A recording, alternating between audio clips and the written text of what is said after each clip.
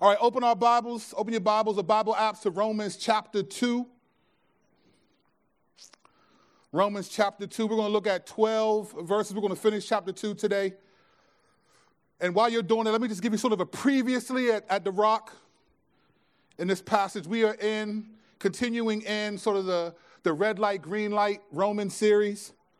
And we are in the end of chapter 2, where up to this point, we've engaged with Paul. We understand that he's written a letter to believers in the church in Rome. He hasn't met these Christians yet, but he is en route to meet them. He's desiring to meet them. He explains his love for them. He explains sort of his desire to glorify God in the mission of preaching the gospel about Jesus Christ. He talks about sort of the world and why the world is given to particular sinfulness in a way that it's rejection of God. And then he moves into chapter 2, where he starts to specifically talk to the church and is questioning, to some degree, people's confidence, spiritual confidence. He's questioning whether or not people's confidence are rooted in something other than what it should be rooted in. Like, are you confident in your Christianity because, say, if you're Jewish, you were given the law by God, and he wants to talk about that in this message. But up to this point, he's talking about sort of this confidence. It's really an arrogance that compares yourself with you. You look at what other people do, and you judge them and condemn them, but you do the same things. And this is a very common reality. This isn't just common in Romans 1. This is a common reality today.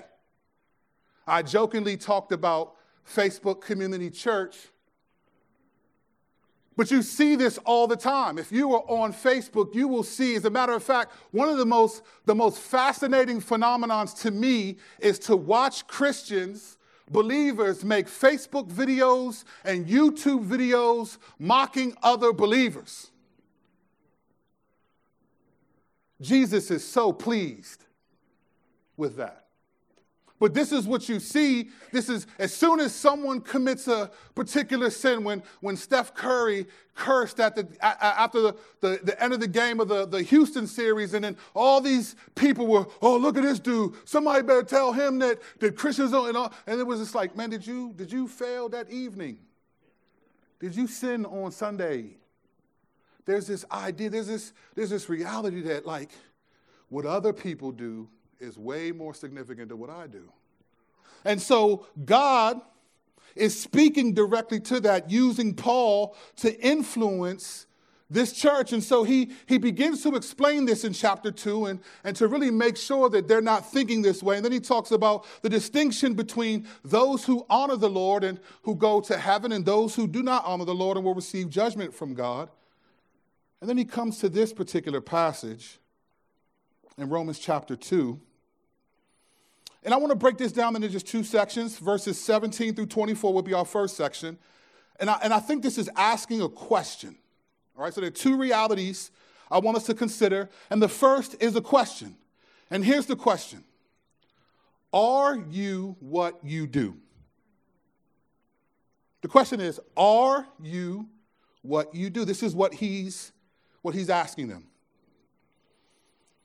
Let's read Romans chapter 2, beginning in verse 17. I'm reading from the CSB version, and I quote, "This might be a good time. Put your phone on vibrate. If you have one of those weird ringtones and it goes off, I will stare directly at you during the message. We don't care. If you don't care, we don't care. If you don't look good, we don't look good. We take pride in you. Vidal Sassoon." Commercial from the 80s. Some of y'all know about that. All right, here we go, verse 17. Reading to verse 24.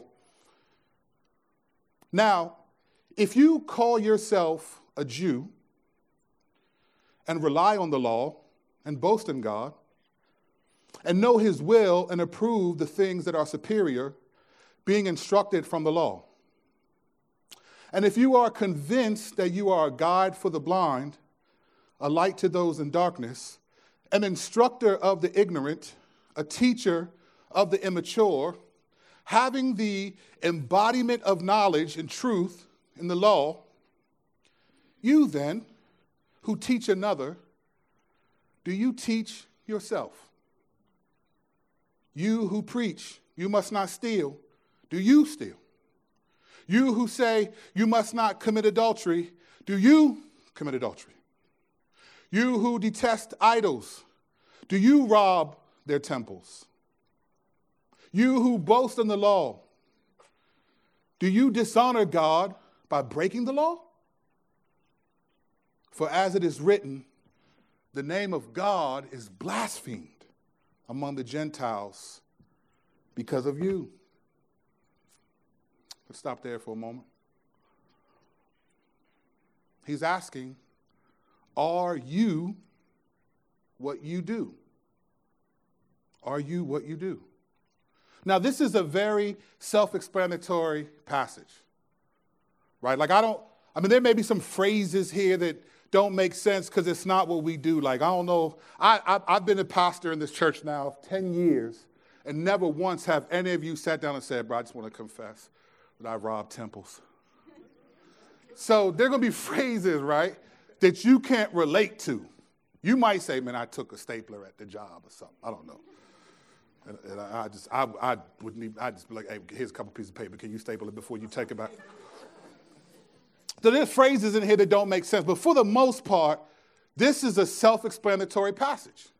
For the most part. Now, we'll get into it in just a moment. But for the most part, it's clear what he's getting at. It's clear what he's getting at because he's been laying this out since verse 1 of chapter 2. He's going after hypocrisy. He's going after hypocrisy. Are you a hypocrite? Are you a hypocrite? Now, he's not talking about do you struggle with sin. He's saying, are you a hypocrite? Do you willfully sin, but then speak against it? So will you agree with what you hear? You'll agree with it when you sit in church, but then you doing it later on in the evening, showing that you don't agree with it. He's talking about that. This is what he's getting at. So it's kind of self-explanatory, but there are some key words that we must pay attention to.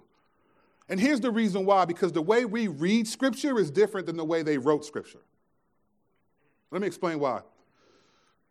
We read Scripture in bits and pieces. We take a couple verses at a time, and normally, depending on where you are, when I got trained to do homiletics and hermeneutics, preaching and interpretation of Scripture, one of the main ways they teach you how to preach is come up with a main point and then 3 sub-supporting points. That's the standard for preaching. So for the first few years, I would be, here's the main idea, and then here's 3 ideas to support that idea. That was the way you were trained to teach. And people still do that. One day, though, it just became clear to me that I just don't believe that that's how they wrote the Scriptures. I don't believe that when they were writing each section of Scripture, they were thinking, here's the main point, and here's 3 subpoints. In fact, I don't think that they wrote Scripture in sections. I think Paul sat down, and with the Spirit of God in him, he addressed them and wrote this letter. He knew where he was going. He knew where he was headed, so he's building up, making an argument. I don't think he sat down and wrote, all right, chapter 1, good, let me chill out for a little bit. A couple weeks later, all right, chapter 2, what's the main point and 3 subpoints? Now, I'm not saying it's wrong to do that. I'm just saying that's not the way God wrote Scripture. So we read Scripture differently than what they wrote it because Paul is explaining a very big picture and we're only looking at a portion of it. So we're going to look at the trailer of the movie, but to watch the whole movie, we have to read all of the chapter of the book of Romans. So you can only look at a trailer and say, this looks like a good movie. And many of us have done that and have been disappointed. That's why you should get Movie Pass. Never mind. There are some key words that we pay attention to because Scripture is different. We read it differently than they wrote it. Paul knows where he's going. He's building an argument, verse by verse, chapter by chapter. And ultimately, spoiler alert, here's ultimately what Paul wants to do. Paul, on behalf of God, wants everyone to know that their identity in Christ, their identity is in Jesus Christ. It's not in the law if you're a Jew. It's not in keeping the 10 commandments in the Old Testament law. It's not in yourself. And if you're a Gentile, it's not in some false god, some pagan god. If you believe in Jesus Christ, your identity is in Jesus Christ. That's ultimately what he's after. But he has to break this down little by little and go at different aspects of this so people are like, oh, after watching the whole movie, the trailer makes sense.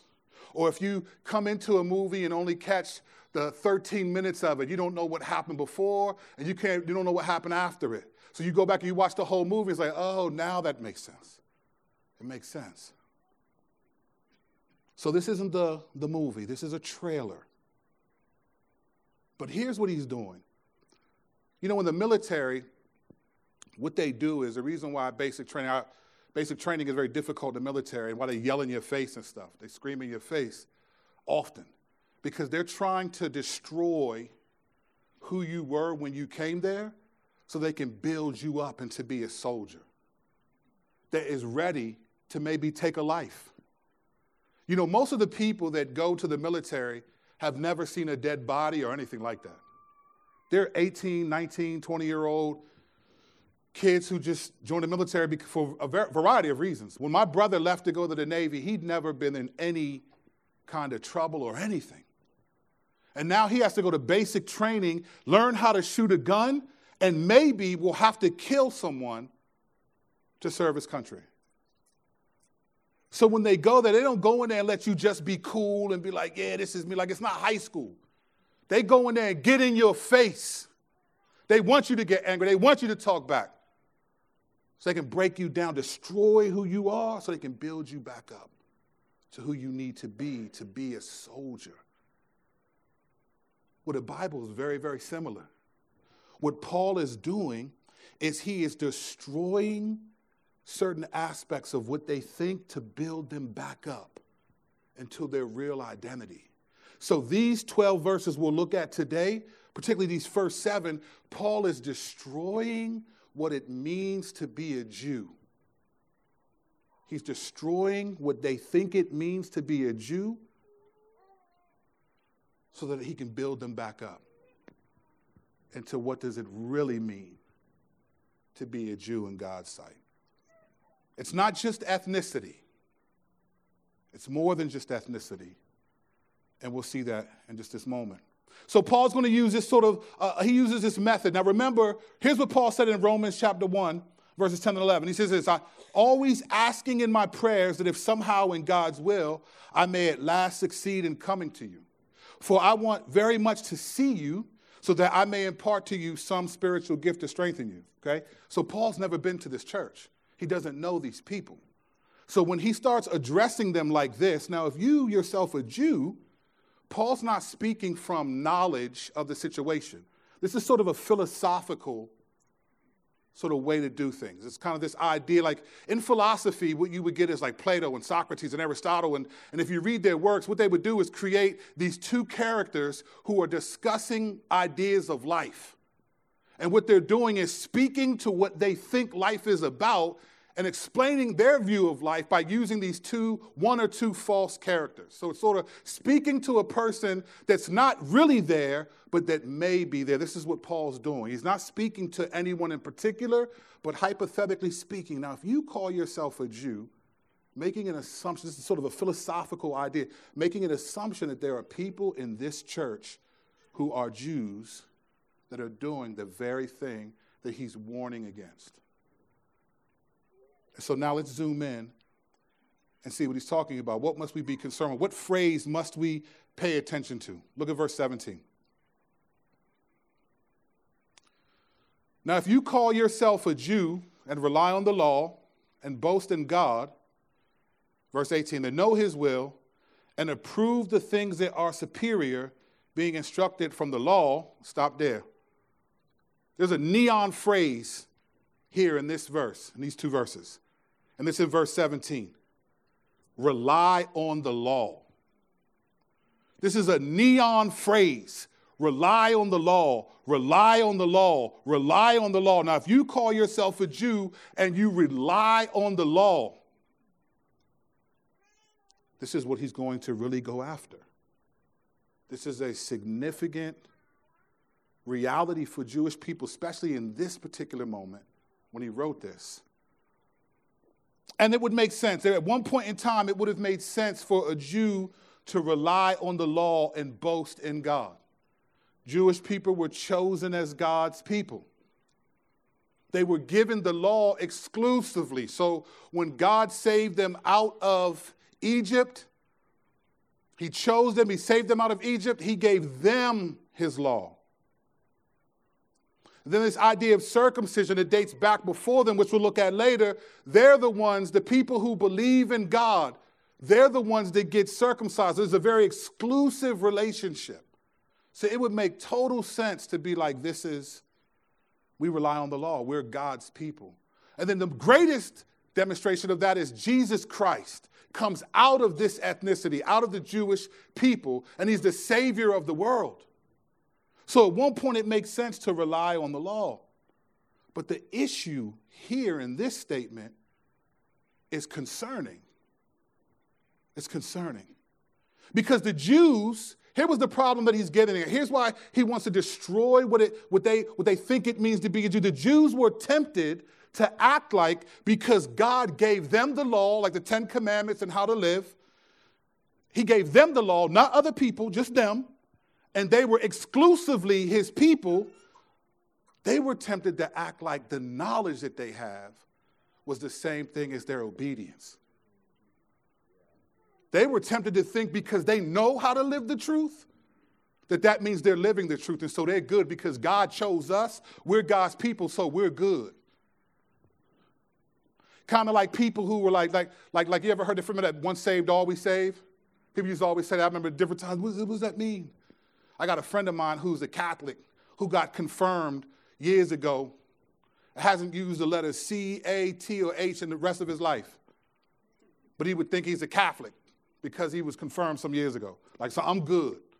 I was confirmed like 25 years ago. Confirmed in what? There's this idea that because God gave us the law and we know it, we do it. It's kind of like for us, there's a difference. You guys realize there's a difference between confession and repentance, right? Confession is me, let me acknowledge that what I did was wrong. Repentance is let me not do it. There's a difference. There's even a difference in the Bible between feeling guilty. There's condemnation and conviction. Anyone can feel bad about something they did. But what you do after that reveals which one is it. Were you just condemned or were you convicted? So what the Jews were tempted to think was, we're God's people, we got the law, we're good. That's the same as keeping the law to them. And what Paul is trying to say is, no, it's not. No, it's not. Especially not now. You see, thinking that way produces arrogance. And arrogance always produces hypocrisy. The other major problem with relying on the law was that this letter is post-resurrection of Jesus Christ. This letter wasn't written before Jesus came. It was written after Jesus came. And now that Jesus has come, it's very clear that in order to really rely on the law, to trust the law, to trust that law will make your standing before God right, to rely on the law now, after Jesus has come and gone, is clearly to do it perfectly. If you didn't know that before, now you know you have to keep this law perfectly. If you fail one time,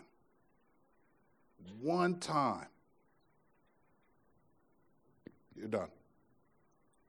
You can never again start again. So if you are relying on the law as a Jew, then already you are rejecting Jesus Christ. So he's trying to help them see this. And then he uses other phraseology. Now, if you call yourself a Jew, verse 17, and rely on the law and boast in God, this was arrogance and comparison. Then he explains a little bit more like what gives motive to boasting in God in verse 18. Because they know his will, they approve, so I agree of the things that are superior. God taught them how to live in a superior way. I agree with that. So you boast in God. You can talk about who God is and what God's done. You approve, you know his will, you know what he said, how to live. You approve of the things that are superior because you've been instructed from the law. The Jews were tempted to think because of these things, my knowledge is the same as my obedience. And it's not the case. In verse 19, he raises the ante a bit. Because initially, he's just talking about being Jewish. You call yourself a Jew, and you know the law, all these things. But then he moves to those who would be teachers of the law. So he went from Jews instructed by the law to Jews who guide people by the law, who instruct from the law. And he says this in verse 19. And if you are convinced that you are a guide for the blind, a light to those in darkness, an instructor of the ignorant, a teacher of the immature, having the embodiment of knowledge and truth in the law, so he's hitting everybody. So if you're a pastor, if you're in the pulpit, or you're in the pews, are you what you do? Are you what you do? You're not exempt. It's not just being a Jew. I always try to imagine how people were reacting when they read this stuff. So as they're reading this, I imagine those who are self-righteous and religious leaders like Pharisees are reading this and looking down at people like, yep, look at y'all. You rely on the law. You boast in God. You be fake. I know what you do. I know how you do it. Yep, I don't even know why you here. I don't even know. Then he keeps going and says, and if you are an instructor of the ignorant, a teacher of the immature, now all them people are like, yeah, I know you. You see, Jews were meant to be guides of the Gentiles because Jews were the ones given the law. They were given how to glorify God. And this is important because we know this from last week, even in the book of Jonah. Right? You don't see that often in the Old Testament, but that book, you see Jonah being commanded to go to Nineveh and preach the gospel to them, to preach the truth to them. And they just said, this city's going to shut down in 40 days. And if you wanted to, we talked about that last week. So they're supposed to be a light to the world, to the non-Jewish world. So here, Paul, in an attempt to help them understand what it means to be a Jew, he wants to destroy what they're thinking and build them up. He asks these rhetorical questions that get at the bigger question, are you what you do? And so he says this in verse 21. And by doing this, he's going to make them start questioning their answers. Because I imagine that many people would be confident, especially these guys. We're trained a little bit better, so we tend to have a lower view of ourselves. So we tend to be quicker to acknowledge our failures and to act like we don't really sin that much. We're a little bit better than that. We kind of do it on the other side of the pendulum. We can more come in with a low view of ourselves and think of ourselves in a way that the Bible doesn't necessarily either. If you're a believer in Jesus Christ, the Bible doesn't call you a sinner, doesn't tell you need to repent. It calls you a son, saint, child, co-heir, sheep, royal priest, brother, a bunch of things. So we can come from the other side, but here he's speaking to those who think, okay, yeah, I'm good. And we all know very, very confident Christians who are very self-righteous. And if not, just follow some of the people I follow in Facebook Community Church. You will see a good bit of them. It is wonderfully, sadly fascinating. Daily. That church is open 24 hours a day. Here are the questions that he asks. You then, who teach another, don't you teach yourself? You who preach, you must not steal. Do you steal? You who say you must not commit adultery, do you commit adultery? You who detest idols, do you rob their temples? You who boast in the law, do you dishonor God by breaking the law? Are you what you do? That's what he's asking them. Nope. No. Because here's what's really going on. When he says, You rely on the law, parenthetical statement, but you don't keep it perfectly. You boast in God. You talk about how good God is,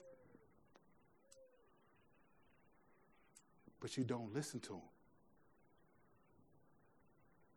You know his will, parenthetical statement, but you selectively obey it.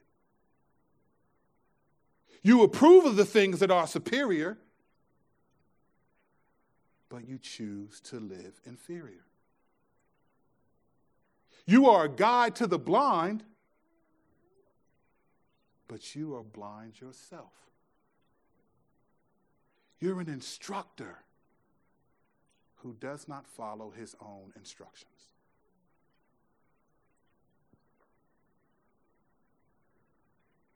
He's deconstructing, destroying what they think it means to be a Jew, because just because having knowledge of God's law doesn't mean you obey it. Now let's transition from that to today. The length of time you've been a Christian does not make you mature.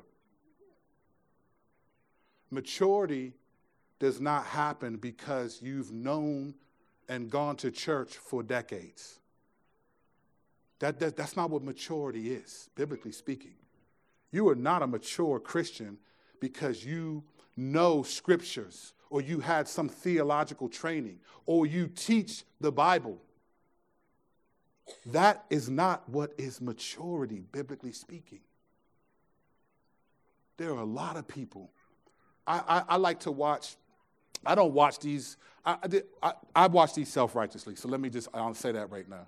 Whenever I see like these History Channel, archaeological, was Jesus' tomb really, sometimes I'll be like, all right, let me see what they're talking about.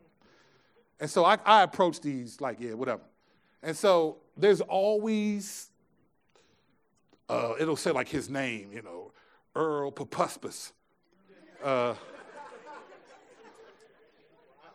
Famed biblical scholar, And then I'll listen to this dude talk, and you can tell within a matter of minutes, he doesn't believe the Bible at all. I'm thinking when I hear biblical scholar, I immediately think faith is associated with that. Because how can you study the Bible and read the Bible? I'll never forget the Book of Eli, Denzel Washington movie. I really liked the movie until the very end, to almost the very end. When it was clear that he memorized the whole Bible, and then he said, at the end, he said, well, you got, do good to others. That's what I got out of it. I wanted to lay hands on the people who wrote the script. Because how do you read the Bible and walk away from it thinking the message of the Bible is do good to others? Where's Jesus Christ in that? Where's the sacrifice of Jesus Christ? You take out, yes, that's true, do good to others, but you can get that from a fortune cookie. I had some Chinese last night, as a matter of fact. Said, treat others nicely and you will be rewarded. Oh, whoa.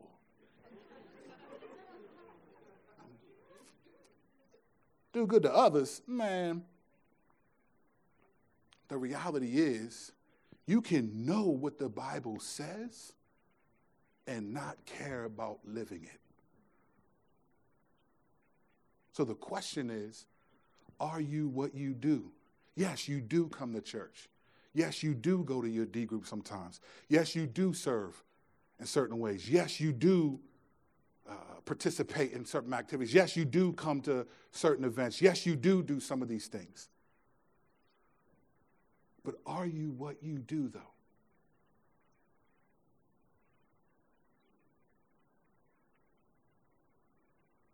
Am I what I do?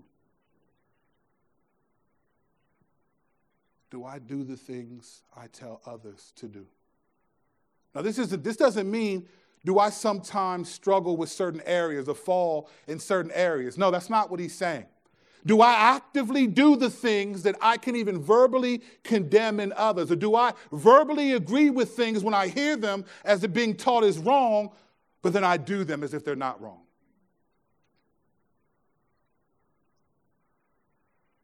do I condemn non-Christians for doing things that I myself struggle with? You know, one of the greatest failures, I believe, of the church in the 20th, 21st century is somehow we believed that we're supposed to judge people without faith and without the Spirit as if they have faith and have the Spirit. And so we would treat non-Christians, we act like they're supposed to be modest. They're supposed to be humble. They're supposed to be godly. They're supposed to respect Jesus Christ. They're supposed to be faithful. What are you talking about? 1 Corinthians 5, Paul said, look, do not associate with those who are sexually immoral, greedy, liars, all those, name these categories. Don't associate with these people. And he says, I do not mean the world, because then you would have to be out of the world. I mean, do not associate with those who call themselves a brother and do these things. But somehow, we just started treating non-Christians, they're supposed to be like Christians, and then we shun ourselves from them, like, look at them. They're supposed to be like that. They're supposed to be like that. Because we're the ones that know God's law, that approve of the things that are superior, that boast in God, that rely on Jesus. So we're supposed to be the instructors, a guide to the blind, a light to these folks. And I would say the majority of the reason why we don't evangelize is because we've written off people who weren't with us in the first place. It's a fascinating reality. Jews were famous for being confident in their identity because of the law. And sadly, I think Christians do the same thing. A couple of days ago, Al Mohler, who is a heavyweight in Christendom, he's one of the few people that has a CNN studio in his home. He is the president of Southern Baptist Theological Seminary. And he is probably, and he's not just known in our circles, but he's known just throughout the world. He would be a juggernaut, if you will, in terms of how people perceive him to be. Serious guy. He wrote this last week on his blog. The title of the article, I'm not going to read it all, it's called The Wrath of God Poured Out, the Humiliation of the Southern Baptist Convention.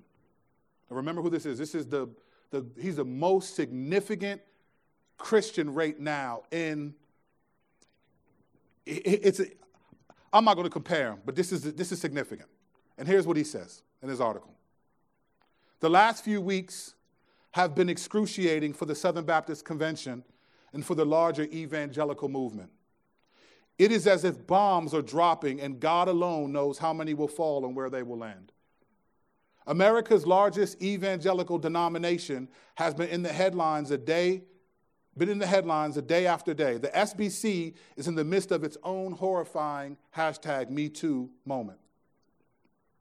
At one of our seminaries, controversy has centered on a president, now former president, whose sermon illustration from years ago included advice that a battered wife remain in the home and the marriage in hope of the conversion of her abusive husband. Other comments represented the objectification of a teenage girl. The issues only grew more urgent with the sense that the dated statements represented ongoing advice and counsel. So what he's saying is, this was the president of a seminary in a sermon talking about and demanding that women who were being physically battered and abused remain with their husbands in hopes of conversion, and would make comments about underage girls in a sexual manner from the pulpit. He would do this. And it got exposed and blew up. And this is what some of the things he's referring to. He says, but the issues are far deeper and wider. Sexual misconduct is as old as sin, but the avalanche of sexual misconduct that has come to light in recent weeks is almost too much to bear. These grievous revelations of sin have occurred in churches, in denominational ministries, and even in our seminaries. We thought this was a Roman Catholic problem. The unbiblical requirement of priestly celibacy and the organized conspiracy of silence within the hierarchy helped to explain the cesspool of child sex abuse that has robbed the Roman Catholic Church of so much of its moral authority. When people said that evangelicals had a similar crisis coming, it didn't seem plausible to me. It didn't seem plausible, even to me. I have been the president of the Southern Baptist Theological Seminary for 25 years. I did not see this coming. I was wrong. The judgment of God has come. And he goes on to say more.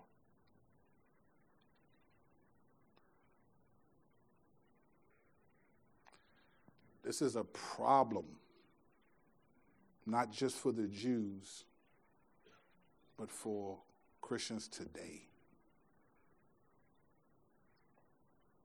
Are you what you do? Or a different question to consider. What do you rely on? The reason why this is important, and we'll get to the second half of this passage in a moment, the reason why this is important is because from God's perspective, if you do the opposite of what you agree with, you don't know him. You don't know him. You are not going to stand before God and be able to say, my bad. Or to live a lifestyle that is completely opposite of what God says and just be like, cool, hey, good to see you. Where's the fight? Where's the faith? Where's the struggle? We're not talking about sinlessness. That's impossible in this life. That's why we have hope in Jesus. We're not talking about failing. We're not talking about falling. We're talking about getting back up.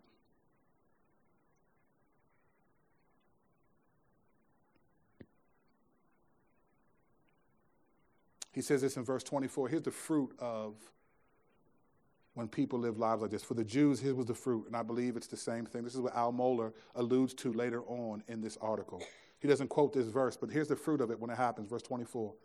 For it is written, quoting Ezekiel 36, 20 through 23, for it is written, the name of God is blasphemed among the Gentiles because of you. The Jews were shredding the credibility of God's grace. And sadly, believers do the same thing. Christians do the same thing. The prophetic voice of the church has become the world. We've lost our saltiness in many ways. There was a time when people had at least a measure of respect for you because you were a Christian. Now they look at you with disdain. You know why? It might not even be because of you in particular, but they see the hypocrisy in what you believe. They see the hypocrisy in what we believe. They see the willful failures, the lack of humility, the arguing amongst one another. They see the sinful reaction to people's sinfulness and struggles. They see it. Now, on a personal level, they may see it in our lives. Especially on a relational level. This happens a lot on a relational level. If you're one who wasn't a Christian and then you come out of that world, but you still hang with people and they know you're a believer, this happens a lot. In this weird dynamic of, when I first got saved, I was straight out of the street. When I first got saved, I wanted to go back around those dudes. But some of the temptations that I given into, like getting high and certain things, were still a part of who I was. And so when I would go back there, I would eventually fall in those ways. And I remember one day, I'll never forget, I remember one day sitting on the couch. It was Memorial Day Sunday, 15, 16 years ago, a long time ago. I was sitting on the couch beside this dude. He was a friend of mine. He was a younger guy than me, named Amir. We were both getting high. And I remember as I'm smoking, like his name was Amir, and he was a Muslim, but he was a Muslim by birth, not by practice. And I remembered one time thinking like, man, I hit this thing, gave it to him. And I remember one time thinking, this is honestly what I thought. I was like, wow, I can't say nothing about the Lord to him right now because I've damaged my testimony. I remember thinking that way, and then eventually it just goes away. Monday night, the very next evening, at about 10 p.m., my man Big B, whose house I was at, we were getting high, he said, man, Amir's dead. And I said, what happened? He said he got shot in the face 9 times. Now, this dude was a gangster for real. Bare-faced robbery, no mask, no gloves, gun out, give me what you have. I knew it was going to come back on him. And here I am the day before getting high with him. And what could I say to him? I mean, you got to follow the Lord. He'd be like, for what? You're doing the same thing I'm doing. The name of God would be blasphemed among him because of what I was doing.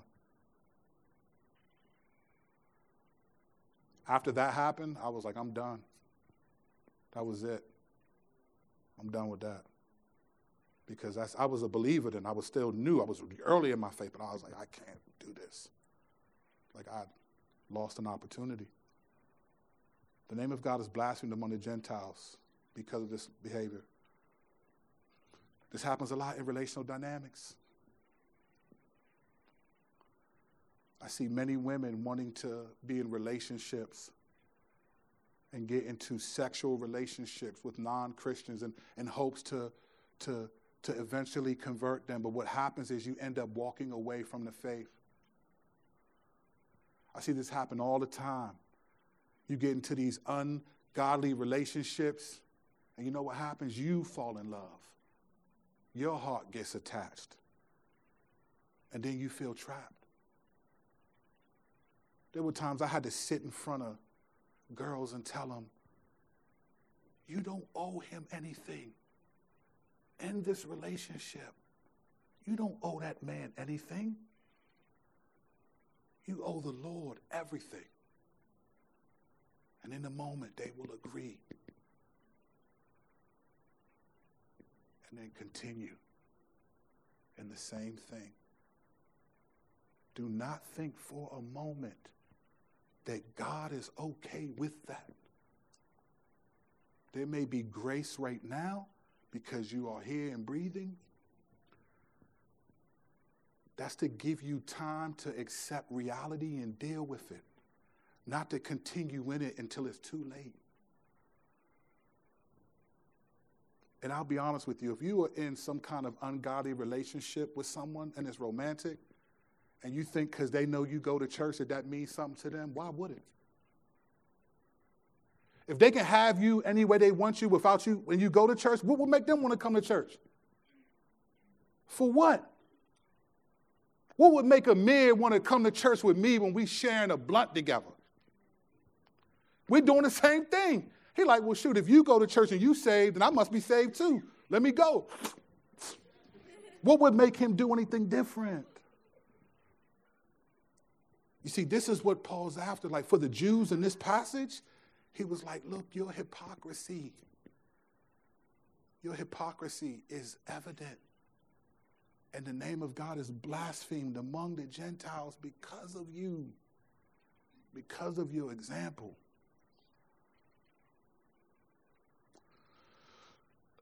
Sometimes people will meet with me and say, hey, man, I work on a job, and how do I handle it, like if I sin against somebody on my job? It's not a Christian environment. Like, what do I do? How do I handle that? Because, like, I remember when I was working in a non-Christian environment, I remember it being awkward, like if I sinned in anger or did something. I remember it being awkward because you'd walk up and say, hey, man, I just want to ask you for forgiveness. I mean, you're human, man. Who cares, man? That's what they would always say. They wouldn't, man, you're human, man. Don't worry about it. I would have got mad, too. Shoot, as a matter of fact, then you just go in and all that. Then you end up sinning again because you agree with them. I know, right? I should have said this right there. Hold on, wait a minute. No, I'm sorry. The point was I'm trying to apologize for what I did say. You just get caught up in that. So you think, what do I do in those moments? Let me tell you what I think we should do in those moments. I think we should be a Christian in those moments. Not because it demonstrates hypocrisy, but it demonstrates humility. Go back and say, even though they're going to say, like, man, I ain't tripping. I don't care, man. Don't worry about it, man. I get it. I mean, we human, man. I would have just be like, you know what? I agree with you. I understand. Thank you for saying that. But you know what? There's something that I believe.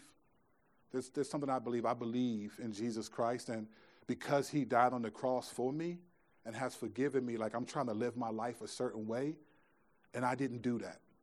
And I know what you're saying. I thank you for saying, hey, don't worry about it. But I was wrong according to what I believe. And I know I may be wrong again, but I want to make sure you know that this isn't how I'm supposed to live.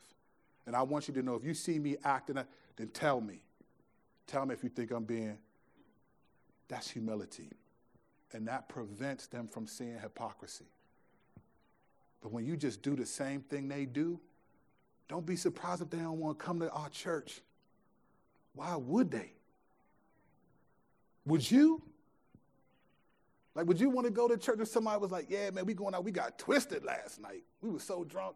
But we went to church Sunday. For what?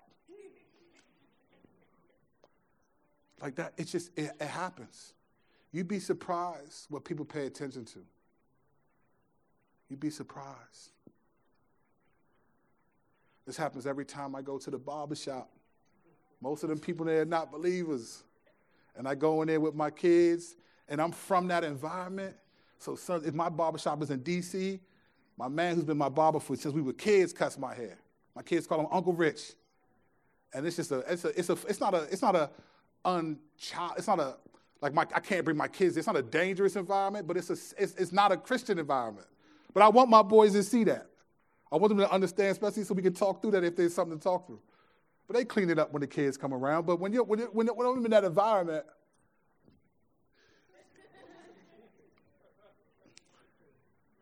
like there's just stuff that just comes up, and you just got to be like, okay, that's really funny, but I can't laugh at that. Like they'll say something just wow, and it might not even be what you know how humor is, right? Sometimes I'll say stuff and y'all will laugh. I wasn't even being funny, but it was the way I said it.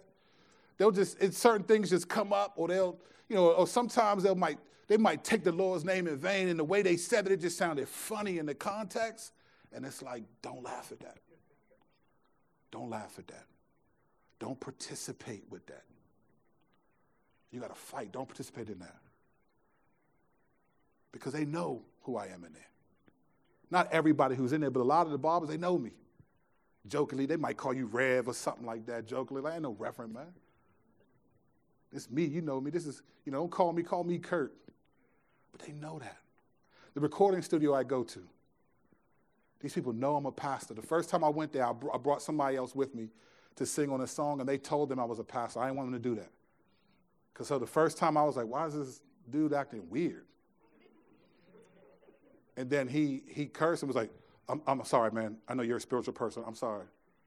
I said, bro, you be yourself. Like, I'm not holding you to a standard. Like, be yourself. Every time I go to the studio, me and that dude have the deepest conversations about his life. And I personally believe he's not far from the kingdom of God. And he says whatever. He goes to get high, come back, we record, we talk. He'll ask me questions. I'm honest with him. I even tell him some of the areas I struggle with, man. He's like, really? So how do you think through that? And what about this? And he'll always ask me, hey, I was watching this thing, and I was like, all right, I can't wait to ask you, what do you think about this? So we talked for 40 minutes about this debate. And I was like, all right, man, I'm supposed to be recording right now. I'm supposed to be, give me a call, fam, Give me a discount, but I didn't know if that honored the Lord, so I ain't say nothing. I just sat there and thought, all right, Lord, this is the opportunity. I'm going to take it. But if we keep talking, I was going to lay hands on Danny. And the reality is that we have to make sure that this idea of relying, like, what do you rely on? Do you do what you do? Are you what you do? I'm not trying to condemn anyone. I'm not saying that you are or not. That's for you and the Lord to wrestle with. But what I'm saying is there is a reality about the Christian life, And there's a reality about the grace of God. Like, why will God let people who are committed to rejecting him live 80, 90, 100 years? Have good lives, have families, and find real fulfillment. Why does he let them do that? Why doesn't, when we who know God, when we sin against God, or we got habits of bitterness or resentment or anger, why doesn't God just have stuff just come crashing down on us? I used to think like that. I used to think like, oh man, I'm probably gonna get in a car accident today. Why doesn't God do that to us? Because he's patient. He's loving. He's merciful. And he wants us to grow. So he's patient. And when he brings consequences, it's not because I no longer love you. It's this is the only way I think you're going to respond.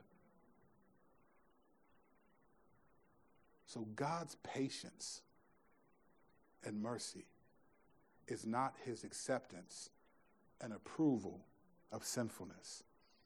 It's, I'm going to give you time to humble yourself, and then if you do not, I'm going to humble you. If this is you, then sermons like this are an opportunity to humble yourself.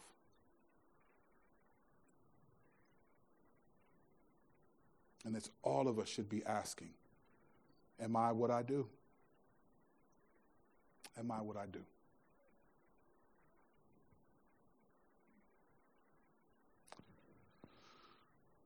Well, it would be interesting to try to squeeze the last couple verses in here in 5 minutes.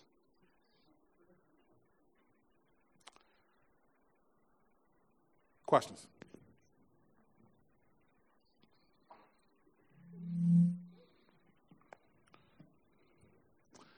And if there are none, we're going to go straight to communion. So, questions? Is it a question? All right. Well, for myself, I know that.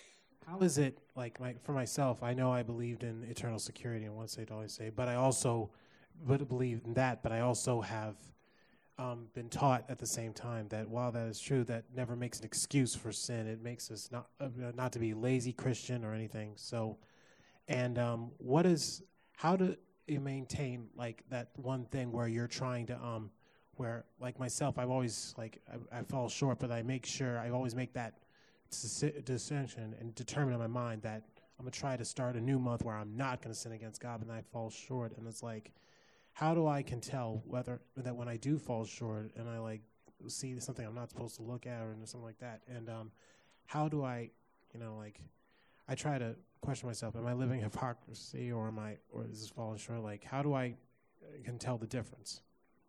Good question. So hypocrisy is a lifestyle. Okay? Hypocrisy is a lifestyle. So hypocrisy isn't, oh man, I watched something I shouldn't watch today. Lord, please forgive me for this. Hypocrisy is a lifestyle.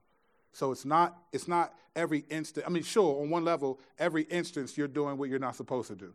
But hypocrisy is the refusal to obey God, knowing what God's commands.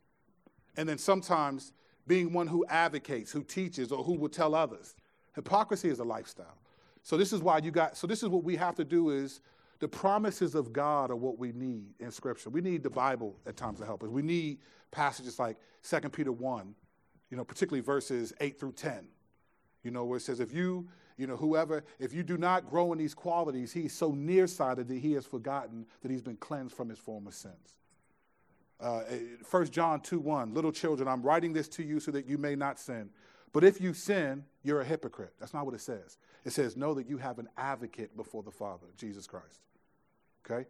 So there are realities where we're all going to fail. God knows that. Like, the reason why we have faith in Jesus is because we know the standard is perfection. Jesus is the only one that can keep it. And so we're trying to honor the Lord. Right? The Lord is pleased by perseverance and by effort, endurance. Remember John the Baptist. He was like, man, are you even the Lord? He baptized the Lord, right? And the Lord was like, blessed is the one who's not offended because of me. So your failure is not, it's what you do with your failure. Do you grow so comfortable in your sin that it becomes sort of a double life for you? Well, you come to church on Sunday, but when you leave here, you can't wait to get in front of your computer and spend whatever you're going to do or whatever relationship you're in or whatever. That's what God is talking about. That's what he's after. If that's you, then I think you should be concerned. But if you fail, then get back up, brother. You pray, you ask the Lord for help, and sometimes you need others. We need other people to help us. We need people to say, hey, I'm struggling with this. I need help. And some issues take way longer than others. It didn't take that long to not struggle with certain things that I brought from the street. But then there are other areas where it's like, man, this might be till I die. There are crosses that we all have to carry. Some of them, yeah, that was a point in my life, no longer struggle with that. Thank you, Lord. But then there are others, man, I might carry this cross until he says, that's it.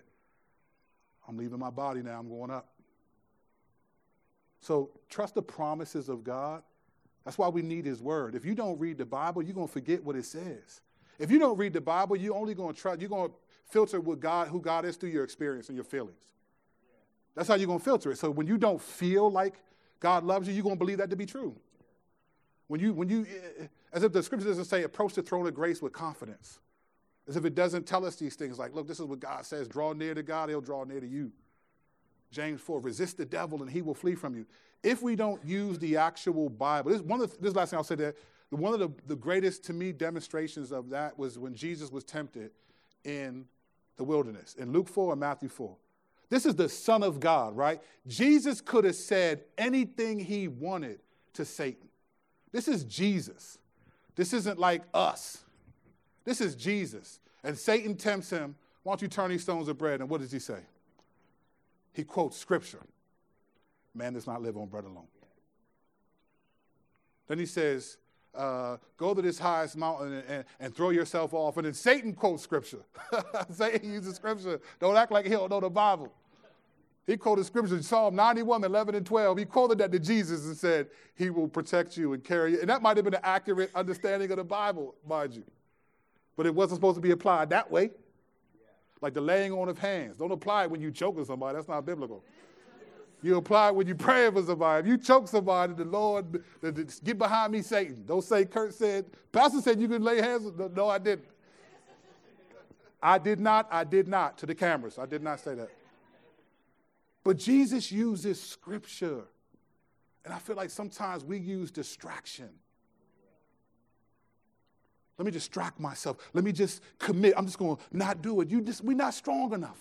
So I need the promises of God to remind me, and I need to remember those things so that I have confidence to fight. Otherwise, I evaluate my relationship with God based on my subjective experience and how I think he is. And then once that continues to be sort of my relationship with God, then the Bible becomes a foreign reality. And God becomes a distant deity. And we live sort of subpar, mediocre lives, and we hope that his grace is amazing enough to say we're forgiven because at one point we were more faithful than we are now. May that not be how we think of the Christian life. Our crosses are heavy. But Jesus says his yoke is light. He helps us carry him. Any other questions? One more. Brittany, mother of 2 baby boys, twins. Good morning, Pastor Kurt. How you doing? Everyone. How do you come back from hypocrisy? So let's say, I have some friends who were strong in the faith, but they've been discouraged, like deeply by the things that you said that sometimes you look at just to see if it has credibility or whatever, by those type of things and by just like the fallings of like great leaders and, you know, the stuff that happens in the Christian world, like people are discouraged. Like, so when you have like friends who are literally like denying the faith now because of that hypocrisy, like how do you respond to that? How do you do this? It's a good question. Well, people aren't monolithic in the sense of their personality. We're all monolithic in that we're human beings, right? But we're not monolithic in the sense that people's personalities are different and their motives for why they think that way are different. So there are going to be, some people need more of a firm word. Like I know some people who have done that and walk away kind of arrogantly And so when you do that, then I think Hebrews 10:26 through 31 need to inform your thinking. Because you're walking away from the faith, you're brash about it, as if like someone else's faith is somehow connected to. But then I think for people who are just genuinely like struggling with certain things and feel like that, I think again we have to go to the scriptures, right? So we have to use particular verses that got us. One, like our faithfulness is not connected. Like if I fail morally, that may affect you because I'm your pastor.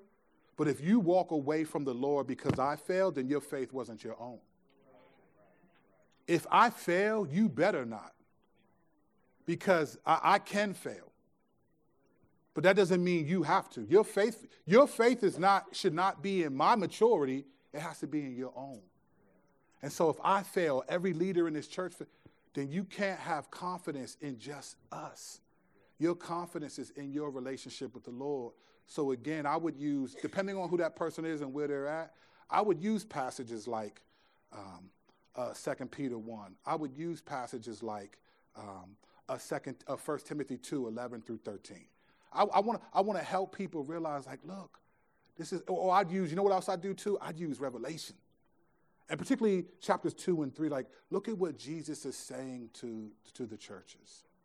Look at what he's saying, like, perseverance is the forgotten word of the Christian life. Perseverance, like when he says, Jesus says, whoever perseveres to the end. Like open up Revelation 21, read verses 1 through 7, and then ask them to read verse 8. You know, there's this, they have to be informed by the Bible. Because I've failed in this, right? I thought I need to convince this person of this, and then I realized I lack the authority to do it. The Spirit has to do that work in them. But I want to use, where's the Spirit at? In his word. So I want to direct them back. So like I recently had a conversation. I was like this, hey, okay, I understand what you're saying. I thought like that. So how do you compare that to what like the Bible says like in this passage? Like you have to stand before God and give an account. Like not them. Like do you, or I'll just, again, it depends on the relationship. But like I've said to friends before, people that I'm like, hey, so do you honestly think you're going to stand before the Lord and be able to say that Christians are hypocrites? Are you not? Like, so there are ways to go at it with people. It depends on, verses, different verses. But essentially, I think you want to remind people that, like, listen, like, you have to believe this because it's true for you. Like, salvation is corporate, but before the Lord, it's individual. Like, it's individual. Like, this is, and again, I don't know your level of relationship with them, and so certain things I would say differently depending on the kind of relationship I have with them. But we got to always use the Bible. We have to always use the Bible. And then there's some people, and that doesn't always mean it's going to change. There are people, like even in this room, who just aren't tripping. No matter what I teach or whatever people say, and it is what it is. My conscience is clear because I've said what I think I'm supposed to say. When you stand before the Lord, it's not going to be my fault. If somebody who comes here, and it's not going to be my fault. Especially if I've said to you what I think I need to say, it's not going to be my fault. I'm not going to be measured by your refusal to do stuff because you don't care, you're not tripping, you ain't cool. Okay, like I feel bad that you feel that way, but at some point it's got to be like, hey, here's what faithfulness looks like for you. Is help them, encourage them, pray for them, ask them to consider. And if they don't, then just say, all right. Sometimes what you can't say to people, you got to say to the Lord for them. And I think don't miss that. We miss that all the time because we're such a soundbite society, right? Everything happens so quick. Like I can pull out my phone and figure out what I need to do in a moment. Prayer doesn't work like that. God might be like, yeah, I'm going to answer this, but you're not going to see it answered for 5 years. On my phone, if my phone freezes up, what do? I shake it. Then if it doesn't work, then I shut it off and reboot it because you're not working right. God is not a cell phone. We can't shake him and expect it to happen quickly. He ain't going to do that. But he's faithful, and we have to trust his faithfulness from what we've seen. So. Thank you. I'm sorry, that's the last one. Just get to me afterwards. If it's a good question, you think it's a good question?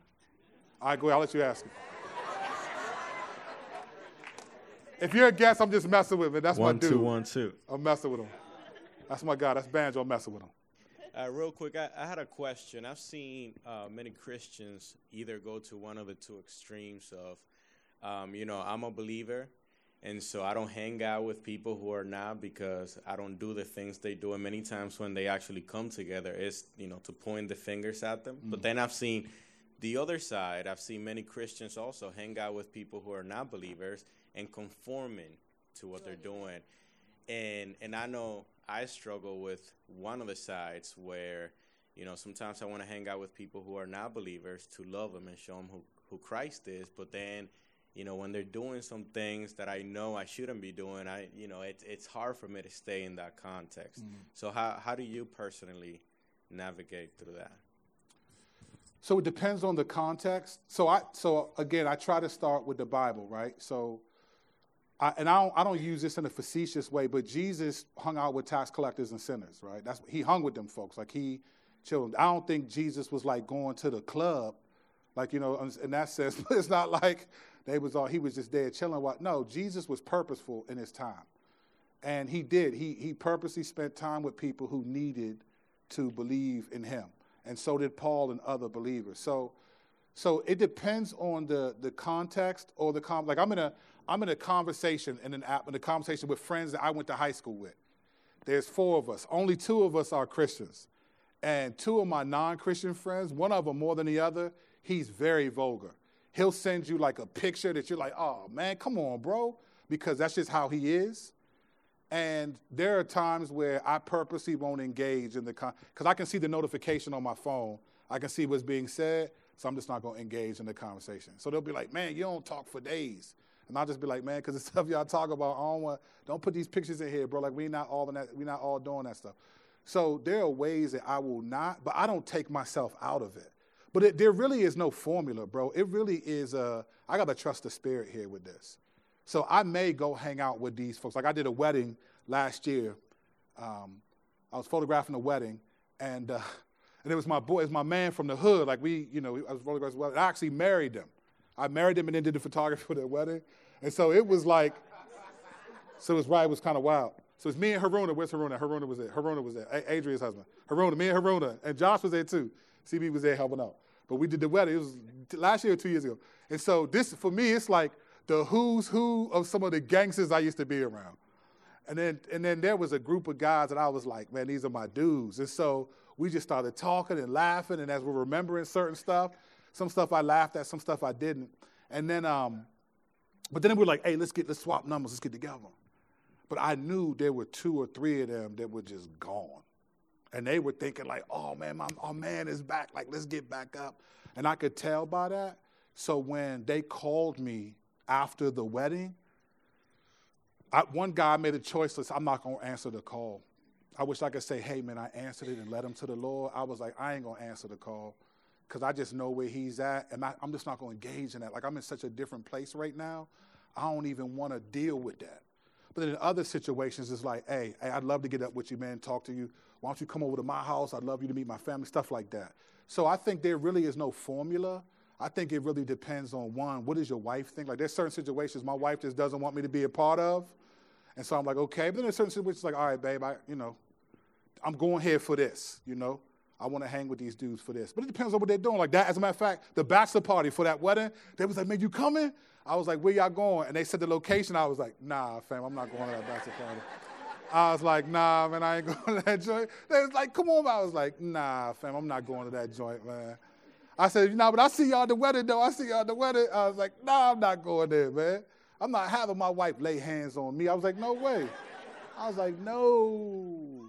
So it's a balance, man. The Christian life is not, if it were supposed to be like, it would be 10,000 pages if it was trying to tell us how to live. The reason why we live by faith is because sometimes we make decisions that we think honor the Lord, and that's what we're doing. If it were like, if he wanted us to know how to do every single thing, then it would be a 10,000 page book. It'd be a ton, it'd be just like, okay, how to do, like, think about this last thing I'll say, think about this. Parenting, right, is a major thing in the Bible. It's a major thing in our lives. It is very small in the Bible. In terms of verses directly on parenting, I think you have more verses on like particular sin issues than you do on parenting in the scriptures. So when people come out with these big books, I'm like, where are you getting all that info from? There's like 5 verses in the Bible that talk about parenting. One of them says, fathers, do not embitter your children. So can mothers embitter their children? I mean, it's just like, what does that mean? Why is it only the fathers? Like, do the mothers not make the kids angry? Like, okay, the scripture says I can't do nothing but shake him up and tell him that, you're not going to do that, right? So how does God want us to be? So some of this stuff isn't just laid out for us. We have to use wisdom. We ask others what they think, and then we do what we think honors the Lord. And he's faithful to that. And that's what we get rewarded for. It's faith, not sight. Some things are just like, man, do what you think. Do what you think honors the Lord. Based on what you know of the scriptures, based on what you know of the situation, what do you think honors the Lord? So we can talk more about that afterwards because thank you, Nahali. I appreciate you, brother. Let's have a hand for this brother. This brother's always giving the mic, man. The dude right here, man. It's become my new Oprah, man. Just taking the mic out and just giving it to you.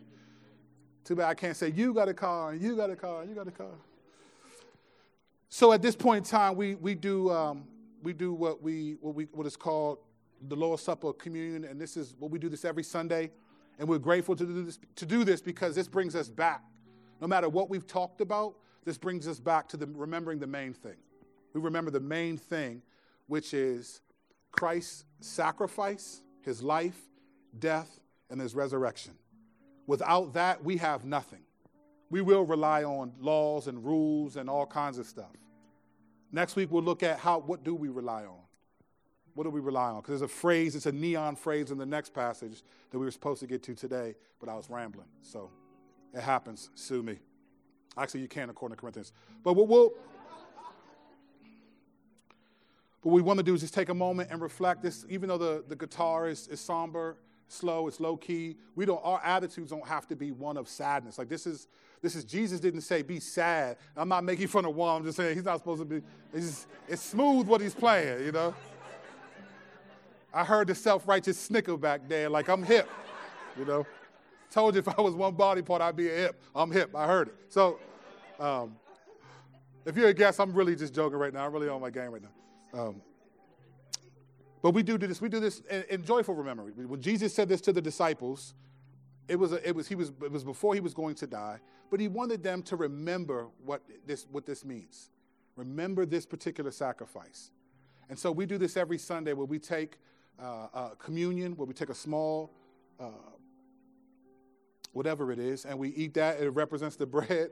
And then we have juice that we drink that represents his blood. And we do this so that we remember the sacrifice of Jesus Christ on our behalf. Because no matter where we're at, if we profess to believe in Jesus, then by that sacrifice, that's what we're relying on. When you stand before the Lord, and if he says, why should I let you into heaven? When the Father says that in Revelation 20, and you say, because I believed in him. If you say, well, Lord, I did this and that,